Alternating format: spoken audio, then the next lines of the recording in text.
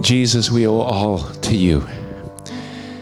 And we thank you this morning that we can celebrate your sacrifice, what you did for us on the cross of Jesus Christ. That's where you bought us. You purchased us and purchased our eternal life and redemption. I just pray that we'll never take that for granted. And God, that as we look back, we'll also look forward as to what that means for our future. We pray, Lord Jesus, today that as we move in to the next months, the months ahead, Lord, there are so many challenges. There are individual challenges, people dealing with issues. Our country has incredible challenges in front of us. And I pray, Lord Jesus, that you, by your grace, would bring us peace with you and peace with one another. God, that there would be a sense of resolution and blessing, that we look to you for your answers. And God, we pray that you would give us unity in this place of tremendous disunity right now. And Father, I just pray now that you would take this word, the word of God. Thank you for the fact that you don't leave us without any guidelines. You help us understand. And I pray today that your anointing, your Holy Spirit would take the words of your living word and apply it to our lives and our hearts. And that as we leave today, we would be informed of mind, but more important, they would be transformed in our hearts. In Jesus' name, amen. Please be seated.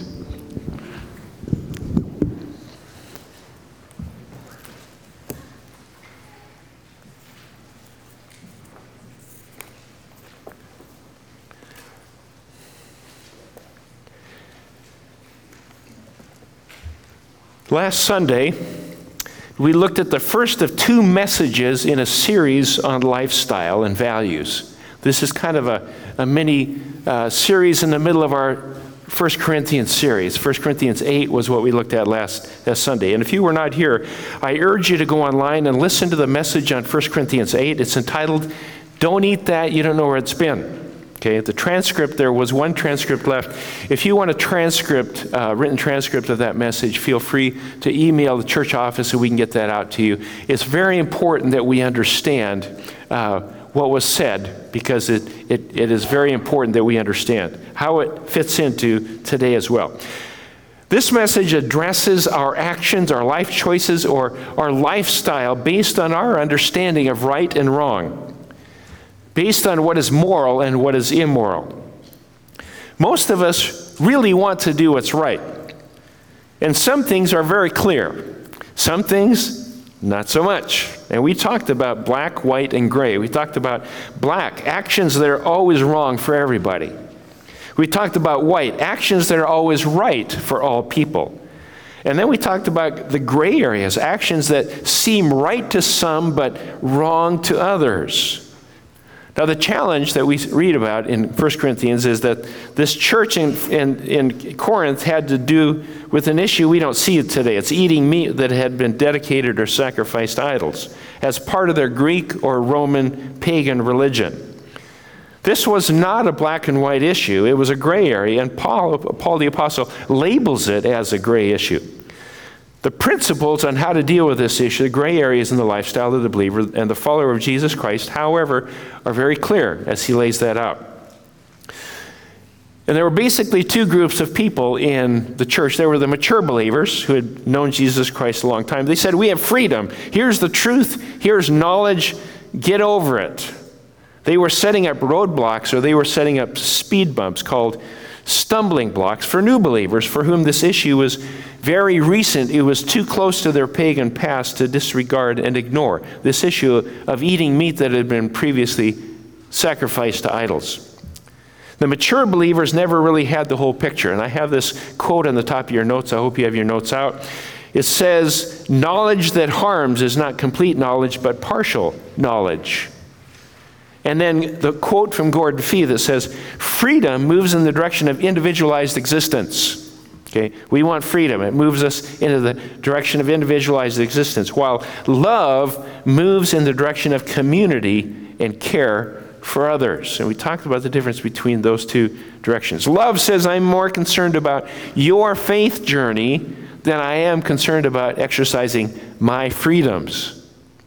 That's love. So in 1 Corinthians 8:13, Paul says, therefore, if what I eat causes my brother to fall into sin, I will never eat meat again so that I will not cause him to fall. And he was referring to meat that had been sacrificed to idols, not meat versus vegetables, etc. That's a whole different thing. Last Sunday in 1 Corinthians 8. Today we look at Romans 14. This is not an exposition of Romans 14 in a strict sense, but I'm using Romans 14 as a support text for 1 Corinthians 8. And we're going to talk about 3 different categories as we're looking at lifestyle. 3 different categories. The following 3 categories are 3 dimensions of truth that we ought to use when we evaluate right or wrong in our lifestyles, especially gray areas. Now, these 3 categories are not original with me. They were articulated in a message by a man named Reverend Charles Crabtree at a pastor's seminar in Des Moines, Iowa. And Charles was then senior pastor of an Assemblies of God church in Sacramento, California, and then went on to become the general superintendent of the Assemblies of God.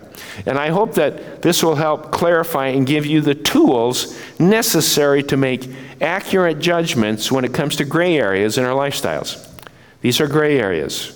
Now, the theological term for gray areas, I know you're all wondering what it is. It's adiaphora. Okay, I know that's a theological term for gray areas. It's called adiaphora, which means these are issues not explicitly forbidden in the Bible, issues upon which the Bible is silent. That just doesn't say anything about it. That's called gray areas or adiaphora. And I've included in your outline on the one side of your notes the passage we're looking at today in the New Living Translation. It's just a little bit easier to understand in the NLT, and so I wanted to do that. It'll be on the projection as well, but I wanted you to have that in front of you as we read it together. So I'm going to read Romans 14 from the New Living Translation. It says, accept Christians who are weak in faith and don't argue with them about what they think is right or wrong. For instance, one person believes it's all right to eat anything, but another believer who has a sensitive conscience will eat only vegetables. Those who think it is all right to eat anything must not look down on those who won't. And those who won't eat certain foods must not condemn those who do, for God has accepted them. Verse 5, in the same way, some think one day is more holy than another day, while others think every day is alike. Each person should have a personal conviction about this matter.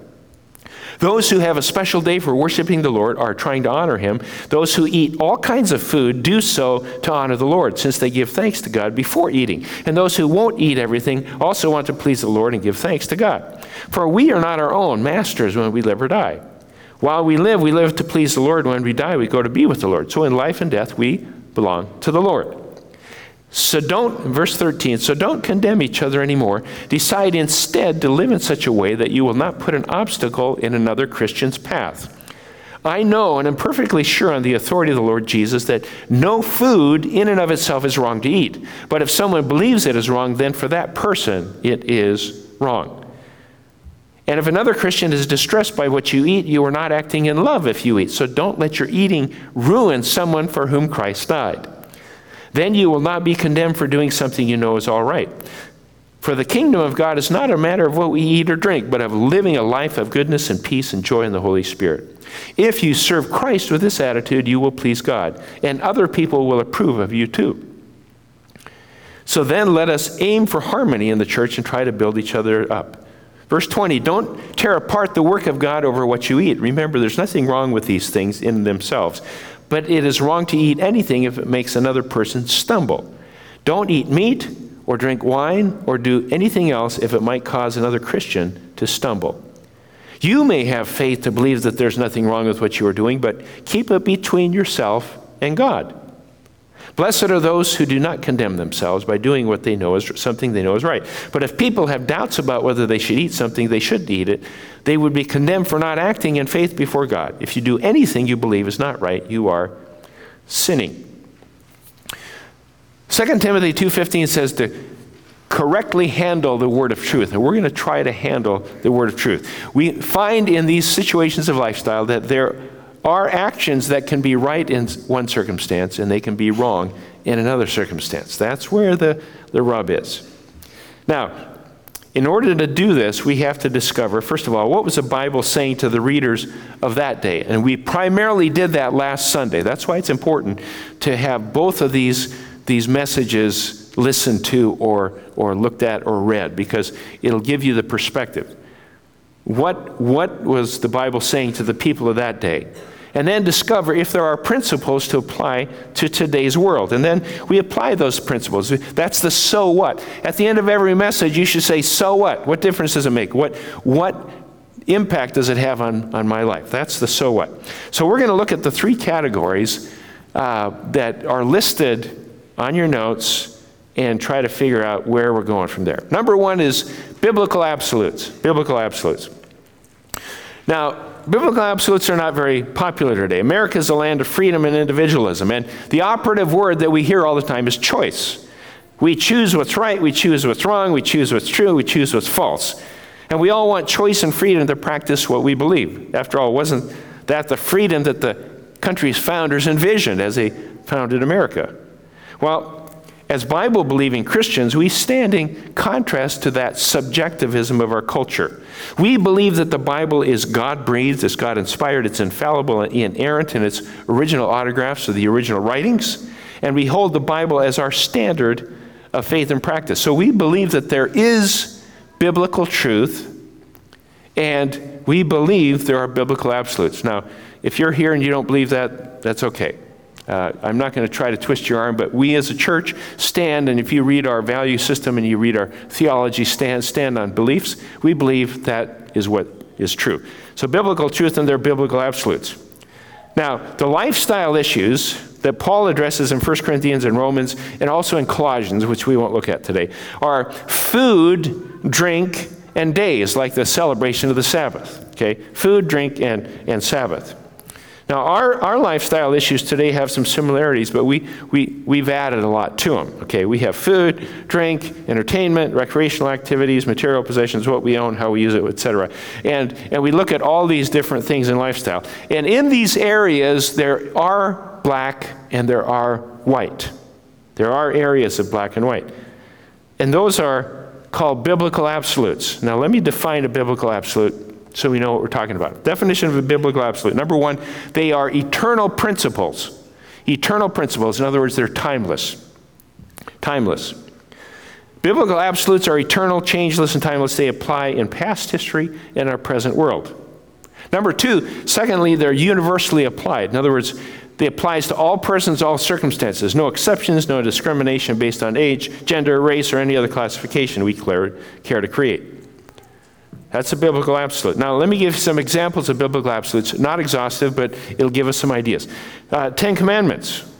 We spent 4 months looking at the 10 Commandments. 10 Commandments are a moral code established by God that governs our relationship with God and with our fellow human beings, other people. And it's timeless, it's changeless, it's universal in all its applications. No exceptions.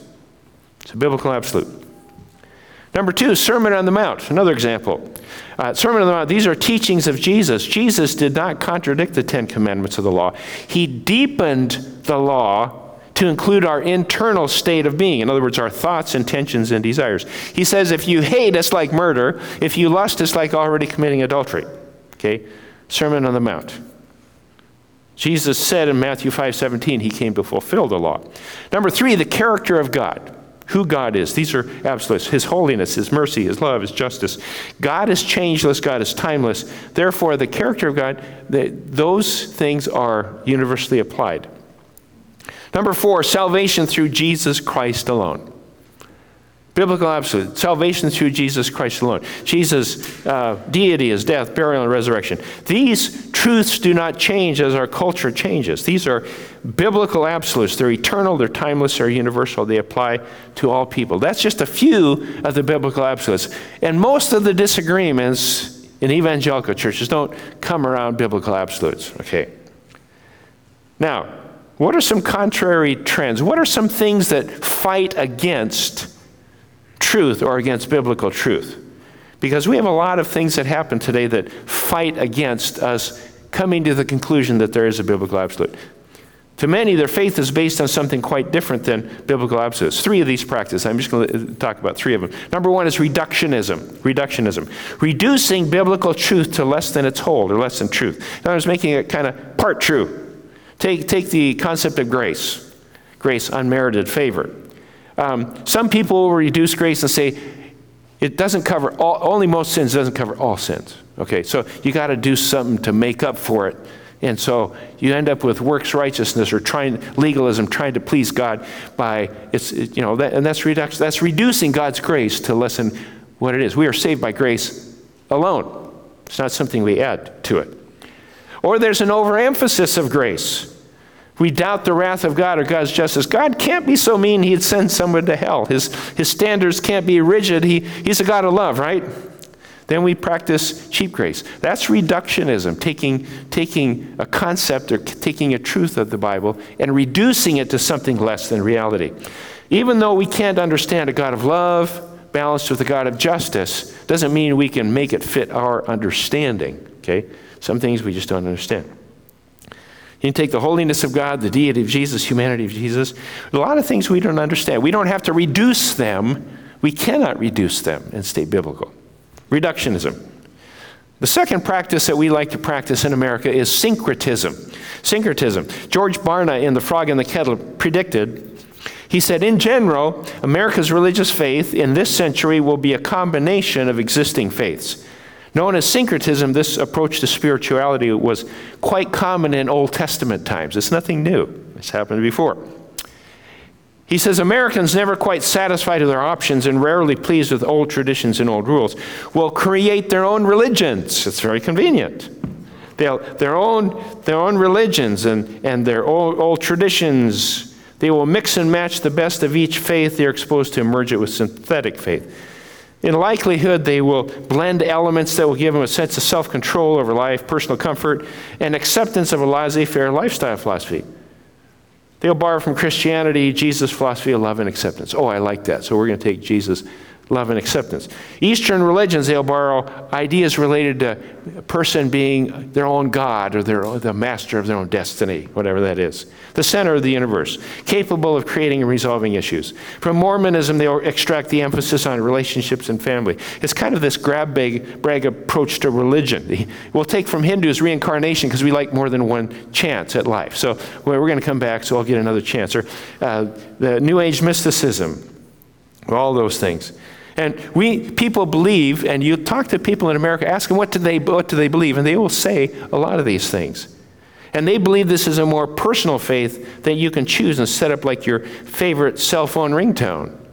Yeah, it's fine. I personalize it. Syncretism. Syncretism destroys biblical truth and absolutes. Now, the third contrary trend, very common, is something called relativism. Relativism. This says there's no such thing as truth, or absolutes at all. To believe in absolutes is to be narrow-minded, anti-intellectual, bigoted, politically incorrect, and offensive. You got to be open-minded. Just remember, if you're too open-minded, your brains fall out. Just say it. Biblical Christians believe in objective truth, absolute truth, and right and wrong. And we really try not to be offensive about it, but there's something uncompromising and even potentially offensive about truth. Biblical absolutes. Very important that we understand as a church and as a people of God what biblical absolutes are. But is everything black and white? No, everything's not black and white. Paul makes it clear in our passage that there are gray areas, particularly in areas of lifestyle. So let's look at category 2. We have biblical absolutes. Now let's look at category 2, which is community standards. Community standards. The definition of a community standard is a shared value system of any group. The shared value system of any group. A community is a communion, a group of like-minded persons, people of common interest, people connected to other people. A standard is something established for the use as a rule or basis of comparison in measuring or judging capacity, quantity, content, extent, value, quality, etc. And this context of community standard relates to values, community value system. It's basically group rules, okay? These are group rules. And every group has rules. Every group has rules.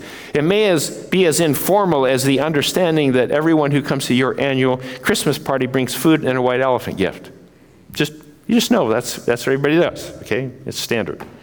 Or it could be a complex set of membership requirements with bylaws and covenants that define what must be done as part of an organization. You may live in an organization or in a neighborhood that has covenants, and it's all laid out. Well, defined or not, or written or not, every community has standards. It could be as simple as the proper golf attire to play at the country club, okay? I got kicked off a golf course once because I was wearing tennis shoes, and I had to have golf shoes. You can't, no, those tennis shoes leave marks in the greens. No, I couldn't play, okay? As a community standard. Because individualism is so pervasive in America, many people do not want to be part of a community because every community has standards.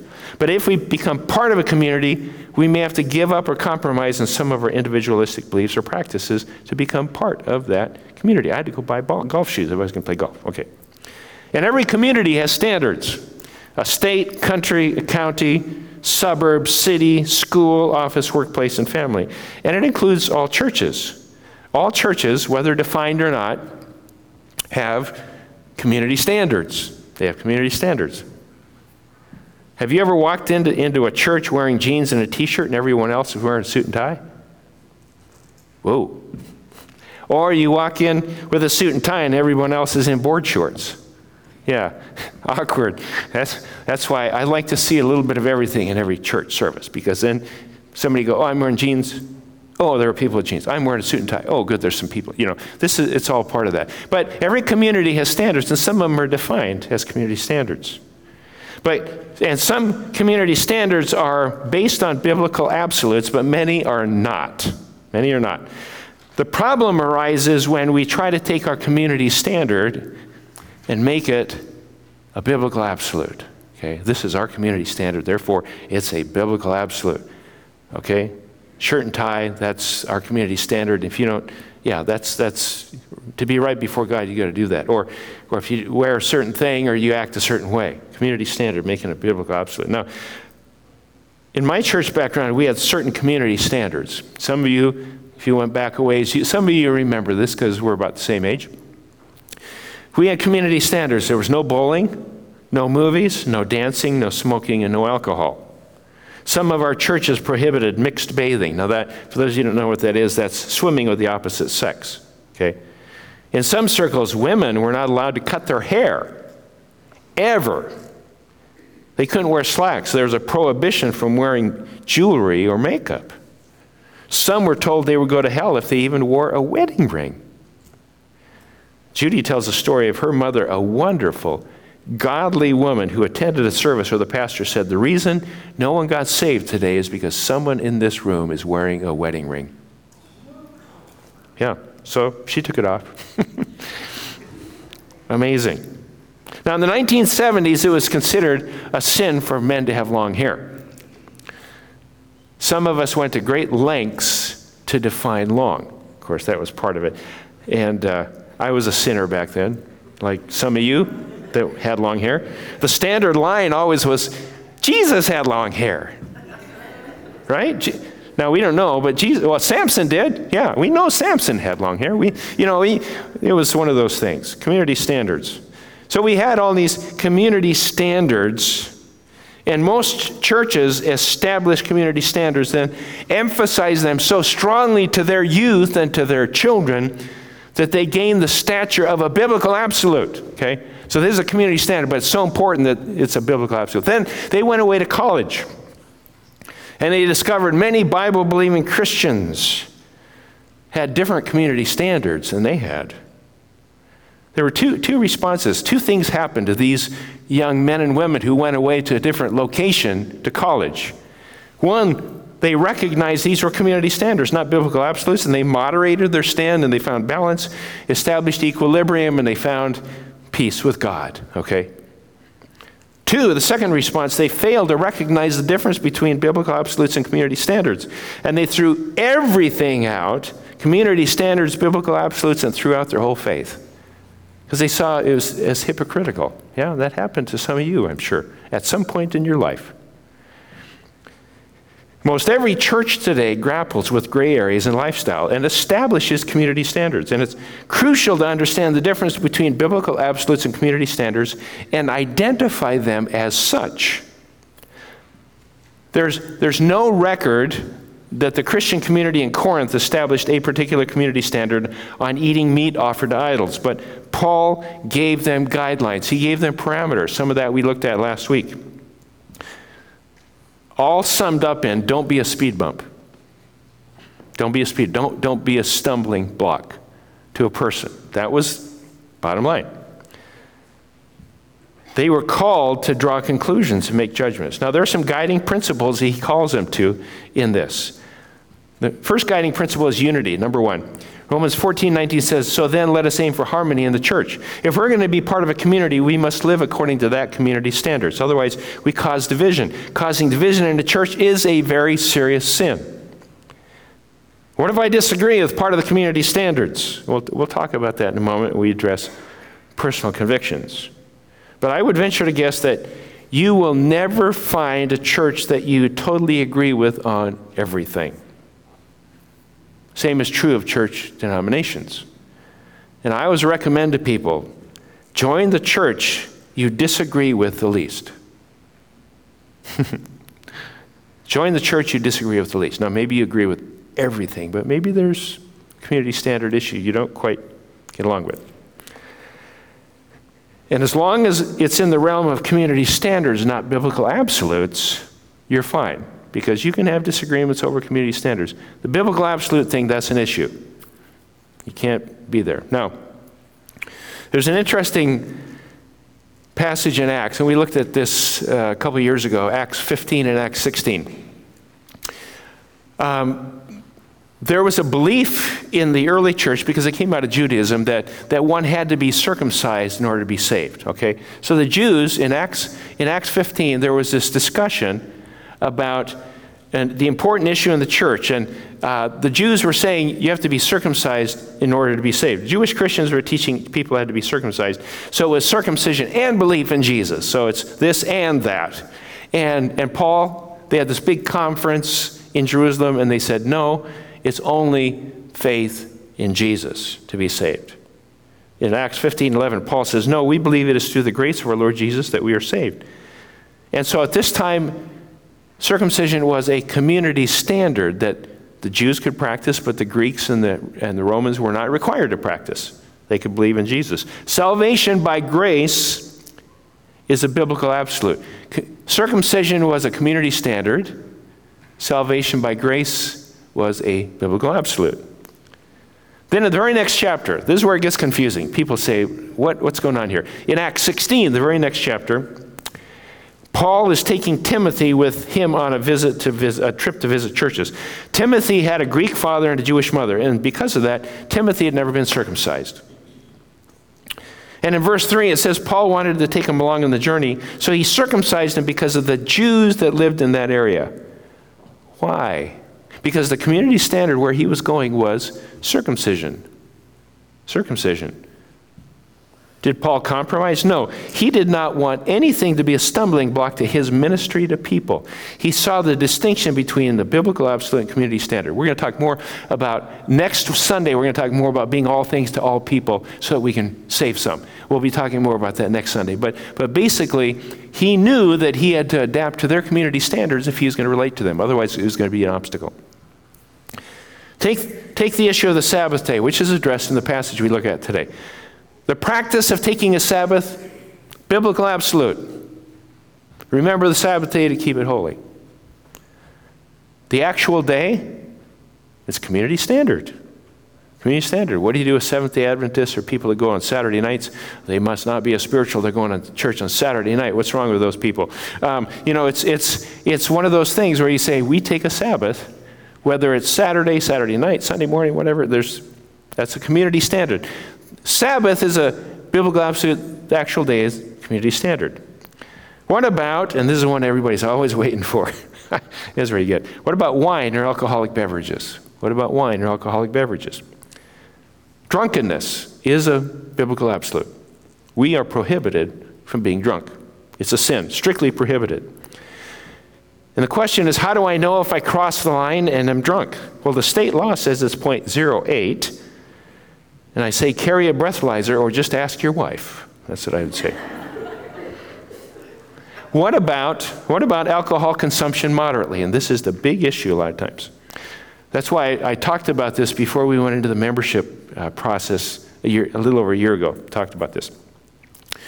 What about alcohol consumption moderately? Well, I shared last week about a wedding reception where some of my church leaders in Lakewood who had no addiction or drunkenness problem drank champagne at an all-church wedding reception.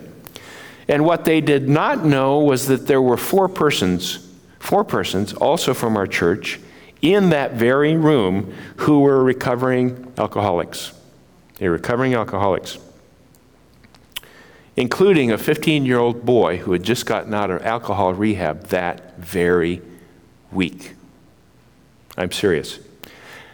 That was a Saturday night reception. Sunday morning, I thought, I need to say something. So I did two sermons. I did a mini sermon before my regular sermon on Romans 14.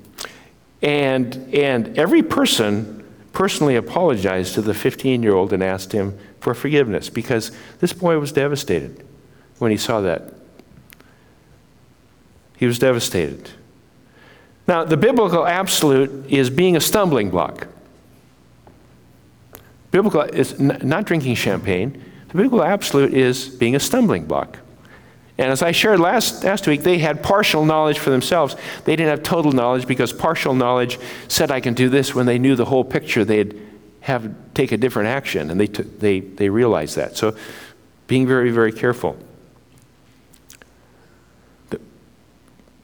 In a different context, they might not have been a stumbling block, but in this context, they were a stumbling block. Now, there's a church in Southern California who had a problem with alcohol, had disagreements with alcohol. They had a large contingent of Italians who loved to drink wine with their pasta. You know how problem Italians are, So, just joking. I know we have mainly Scandinavian German in this congregation, but they liked wine with their pasta, and they were very open with their freedom. And it began to cause a division in the church. And as you can guess, there were people on the abstinence side and people on the imbibe side. It was causing division in the church. So the church leadership had to deal with the issue since there was no written policy on alcohol use in their bylaws. And they concluded this. This was their conclusion. Number one, drunkenness violates a biblical absolute. That's a biblical absolute. Having a glass of wine with a meal did not. But, they said, but, this is the caveat, since alcohol is a problem in our society and culture cannot seem to handle it, abuse is the norm, and they had alcoholics in the church. Following the law of love, the church leadership established a community standard of abstinence. They didn't say it was a biblical absolute. They said, because of the presence of alcoholism, because of the problem, because of the issues that we have in our church and people that deal with that, we are going to establish a community standard of abstinence, which means that all our church gatherings, we're going to do that. And he said, whether you agree or disagree with the standard, do not mention or offer alcohol to anyone else in the church. To do otherwise would cause disunity in the church, putting your freedoms ahead of your love for the community. Unity is far more important than exercising my freedoms. And their stand was, as long as you're part of this fellowship, we practice unity. So anything to do with the community and the community standard, our stand is abstinence. That's what they did. They wanted to practice unity. The second guiding principle was, number two, edification. Edification. Try to build each other up. To edify means to build up, to have a positive influence and influence towards Christ. We talked about different influences, whether they move us closer to God or away from God. And having to know the people we relate to and how we influence them in lifestyle issues. Are we influencing them in a positive way toward Jesus or away from Jesus? Are we having very rarely will we have a neutral effect on our relationships. We'll have either positive or negative. And asking yourselves, does this move me closer to God or further away from God? Does this move my friends and my compatriots closer to God or further away from God? The third guideline, which we stressed in last sermon, was love. The bottom line is love. So that's community standards. The biblical conviction, the biblical absolutes, community standards. And now we look at number 3, personal convictions. Personal convictions. Let me define that. These are personal lifestyle decisions that we do before God. We are intimately known by God. And personal convictions are sometimes more narrow and more broad. And these are between you and God. This is personal. This is between you and God. No one else needs to know. These are your personal convictions. Romans 14 says, you may have faith to believe, verses 22 and 23, says, you may have the faith to believe there's nothing wrong with what you're doing, but keep it between yourself and God. Keep it private. Okay? Keep it between yourself and God. You say, this is fine. I'm not violating a biblical absolute. This is a personal conviction.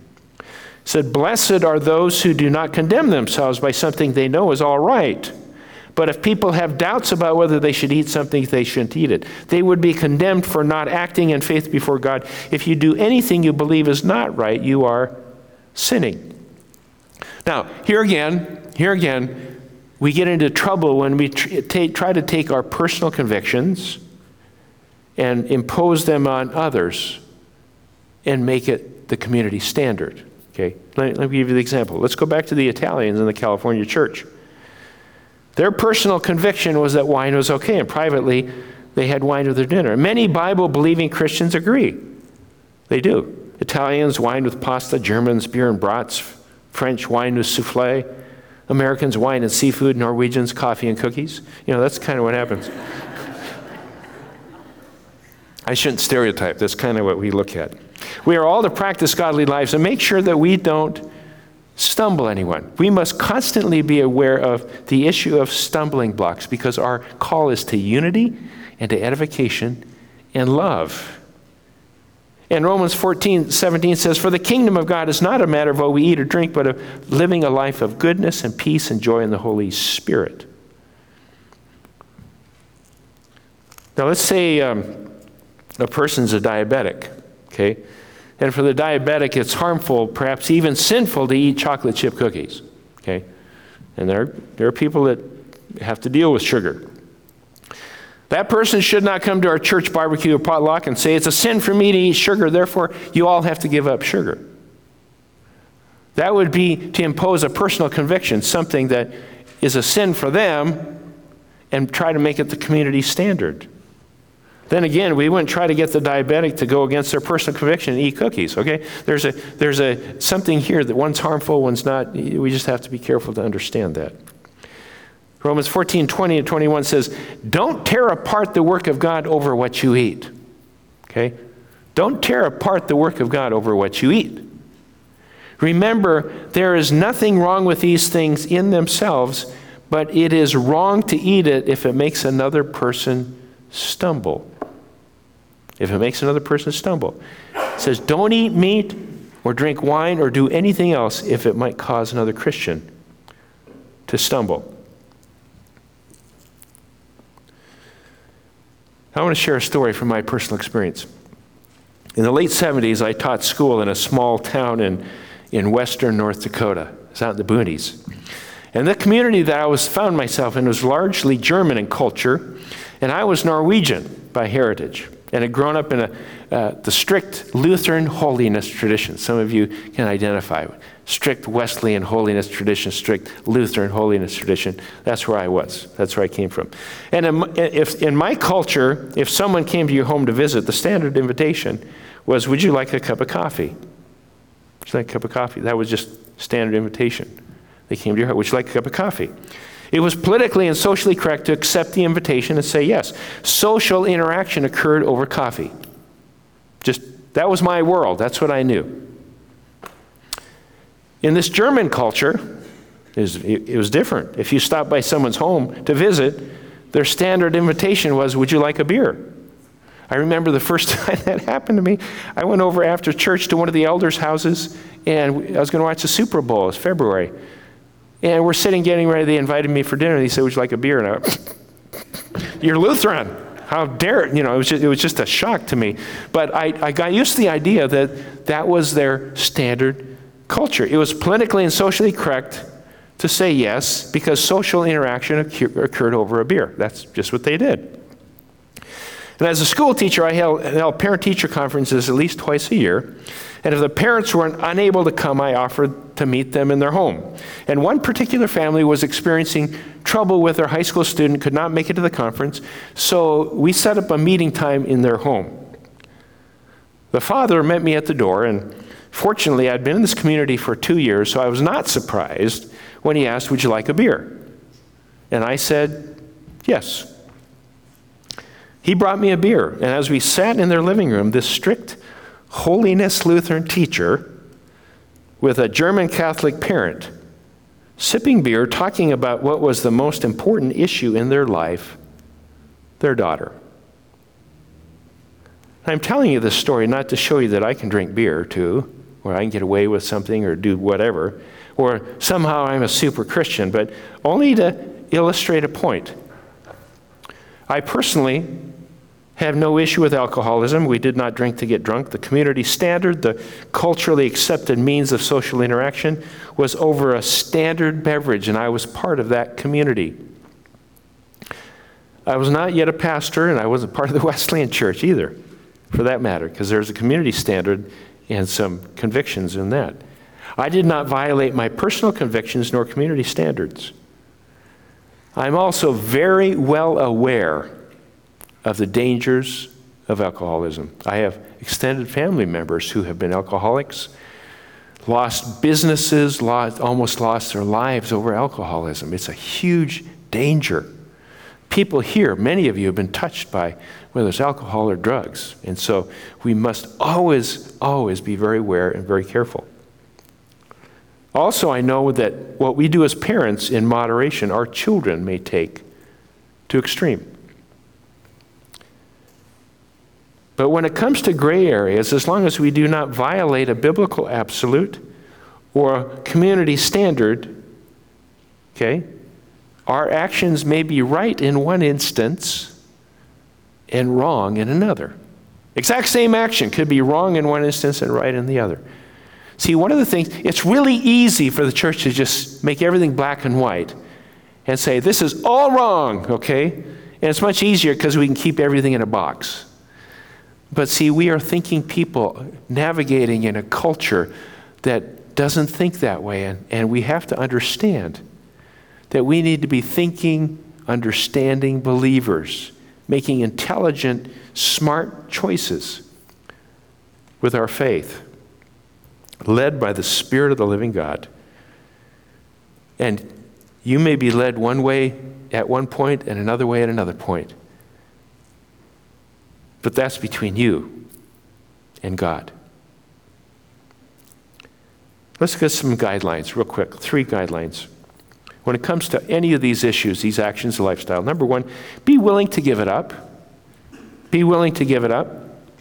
Paul said, I would never eat meat again or drink wine again if I'm going to stumble somewhere. He just said, my love for you is more important than my right. Number 2, keep our conscience clear before God. This is between you and God. Keep your conscience clear before God. And number 3, glorify God in everything we do. It's about glorifying God. It all points to God. Everything we do is either going to detract from God or glorify God.